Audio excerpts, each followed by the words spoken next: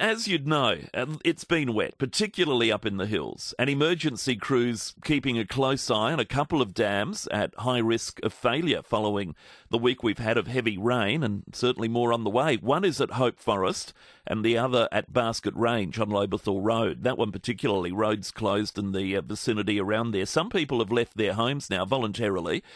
Roads, as I say, closed, property owners at risk notified, and not all choosing to stay. Not so much the dam that's an issue. I understand there it's soil slippage just from the wet rain. Nothing could have stopped it. You get that much rain and soil gets saturated and away we go. But there are hundreds of dams in the Adelaide Hills, and a report only released, I think, a month, maybe two ago, found that potentially there's a high risk of property being damaged if dams go across the board in weather conditions like what we've experienced.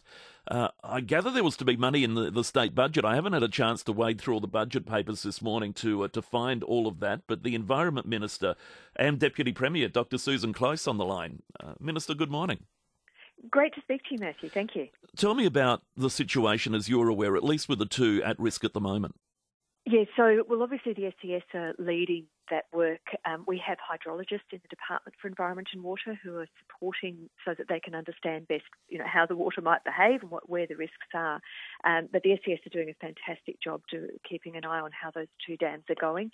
They have asked some people to leave, and some have said no, they don't want to, which is their right, of course. But I'm hopeful that mostly people will pay attention to what the SES are advising, and let's hope that we don't see that slippage really create a problem for people and property. All right, so obviously engineers, etc., on standby and looking at all of that, trying to make sure that nothing happens in that regard. But a report recently, and this is part of your department, Environment and Water Department, you inspected some 6,300 dams. Officials had a look at those over the last couple of years, and 460, particularly around the Onkaparinga and Angus River catchment area, considered at risk in failure would potentially pose a flood risk to people. That's right. So just to be really clear about that, we're not saying that there are 460 that are highly likely to fail. What we're saying is if they failed, they would cause damage to property, to infrastructure off that farm. So some are located in a place that, sure, if the water spills, it spills. It's a nuisance for the owner of the dam, but that's okay. And then for about 460 of them, if they should fail, then they're going to cause problems. So we need to make sure that we're doing everything we can to support the landholders to not have them fail. But more generally, we want to make sure that we're working properly with people who own these dams. I have a lot of sympathy. There are dam owners who they didn't build that dam. They've bought the property since, but they didn't put it in. They're not sure of the structural integrity of it. And so what we're wanting to be as good at partnership as possible in providing all the information that we can, all of the scientific and engineering information, making it easy to digest for landholders to understand what their responsibilities are and how they can set about dealing with contractors and so on. And we've held some public forums, we've had some drop-in sessions, and we've got information on the internet. We're working through the landscape board, which used to be called the NRM board, to make sure that we're really getting into property by property, talking to people. And we've done this sort of spatial mapping to really have a look at where the areas are where we want to make sure we're paying particular attention, because, as I say, not that they necessarily will fail at all, but the consequences if they did are more serious. Yeah, absolutely. So you're right. Some of these dams were put in, up to 100 years ago, and they've been there since. What support? You've talked about things you can do, but practically financial support to shore up some. If people think, or engineers think, look, this could go, and it's just going to take another heavy downpour of what we saw next week. What can you do for farmers directly to assist them in that regard? So there's no discrete pot of money that says, landholder, we're happy to come and help redo your dam for you. It is the owner's responsibility. But we did get some $4 million from the federal government, and with our funding, we've turned that into nearly $8 million to work on levees and on flood mapping and also forecasting climate risk. So there is some money that's come through the budget in partnership with the feds to work on those broader issues of flood risk. And as we all know, the levee issues were really, really significant during the Murray floods, and so we made sure that we put our best foot forward on getting some support for those. And they tend to be either on government land or on council land or shared properties across a number of owners. So we have managed to get some decent funding. About $6 million of that, nearly $8 million, is going to support levee works. But it's also important that we get that really good mapping, because one of the things that's happened is that we now understand, after the most recent flood, that the landscape's changed shape since the last time we had a big flood. So knowing how water behaves and what the risks are is really important. And we've applied that same sort of level of scientific approach to the question of these privately held dams as well. Knowing how things work, having that spatial analysis then helps the landholders with understanding what they need to do to protect themselves, but also to protect others downstream. All right. Because ultimately it is the landowner that's accountable, isn't it? Legally it's theirs. That's right. Yeah. But we don't want to just go, call us, get the SCS in when there's a problem. We actually want to be helpful, and that's why we've got a lot of this material. And, I guess hearing a politician talk about educational material might sound light, but actually the intellectual work, the engineering work that goes into that support material is exactly what a lot of landholders need. Like I said, they've inherited this dam. They didn't build it. They haven't had the original contractors. So they now need to work out, well, what is it that you do when you're managing a dam? And we've done a lot of that work for them to help them understand that. All right. Just while I have you as Deputy Premier wearing that hat, can I just ask you about a couple of other issues? One is the opposition today saying that the school crossing program is a year behind, that there's been a delay to high priority school crossing upgrades, obviously with Marryatville in mind particularly, and children at risk. What's your response to that? Well, I'm not aware of the extent of any delay, but I know that I had a conversation with Tom Koutsantonis, the Minister, very recently about how he is taking this incredibly seriously, and that we need to make sure that we're accelerating the work that we're doing. So there's no lack of attention coming from the Minister and no lack of concern. We have experienced across Australia enormous challenges with infrastructure projects, simply with getting the staff on the ground. It's hard to get people at the moment. Costs escalate, projects are backing up. So it may well be that there are those challenges associated with that, but we are doing everything we can to get this happening.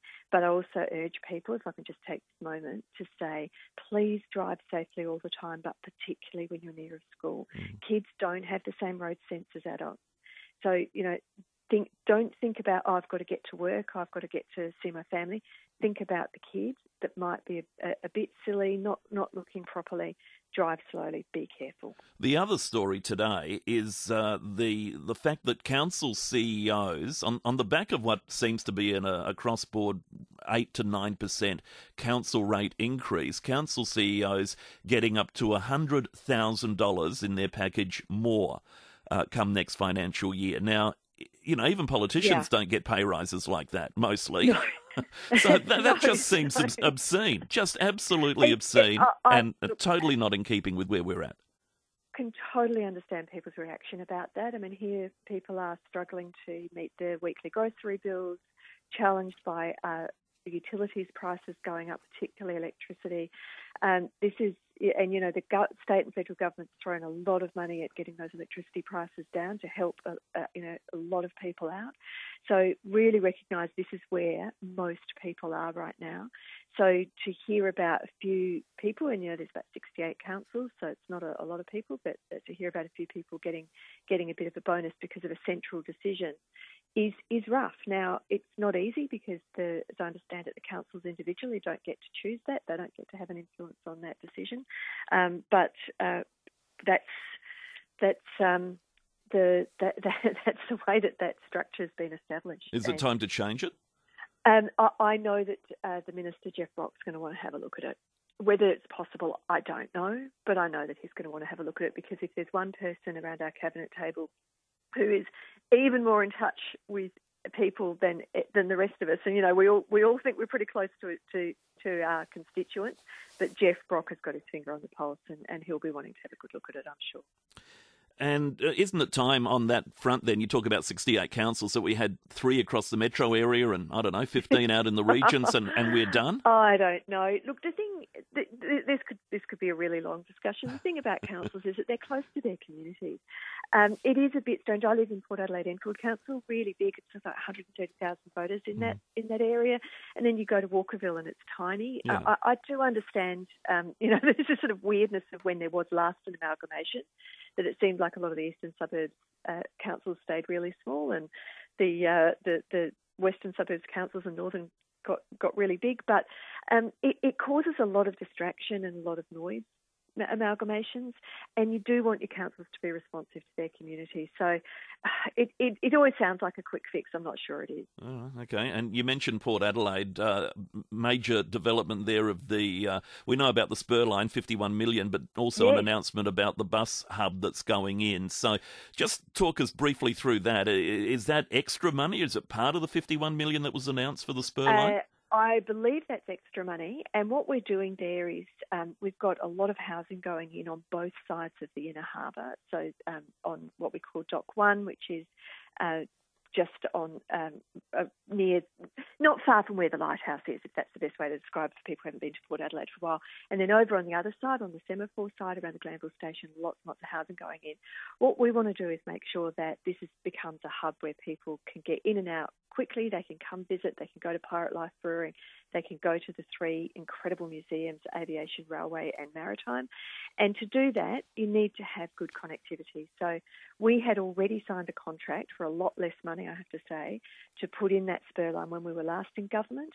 We thought with a signed contract that would keep it completely safe with an election. Didn't. Stefan Knoll, if you remember him as Transport Minister, cancelled that. So we've now gone back and re-established it because it means you get the train right into the heart of Port Adelaide. At the moment, the train station is up on a bridge behind Coles, which is convenient for some people but does not get you to the heart of Port Adelaide. To then have a bus station, a hub that connects so that you can get other places is really important, and it means that for the whole of the Fever Peninsula down to West Lakes and into Port Adelaide, you've suddenly got much, much better connectivity, and that's important. That's what public transport is there for. You shouldn't have to have a car to be able to go visit Port Adelaide. All right. Susan Close, appreciate your time on those issues. Thank you. Good to talk to you. Thanks, Matthew. Environment Minister and Deputy Premier Susan Close.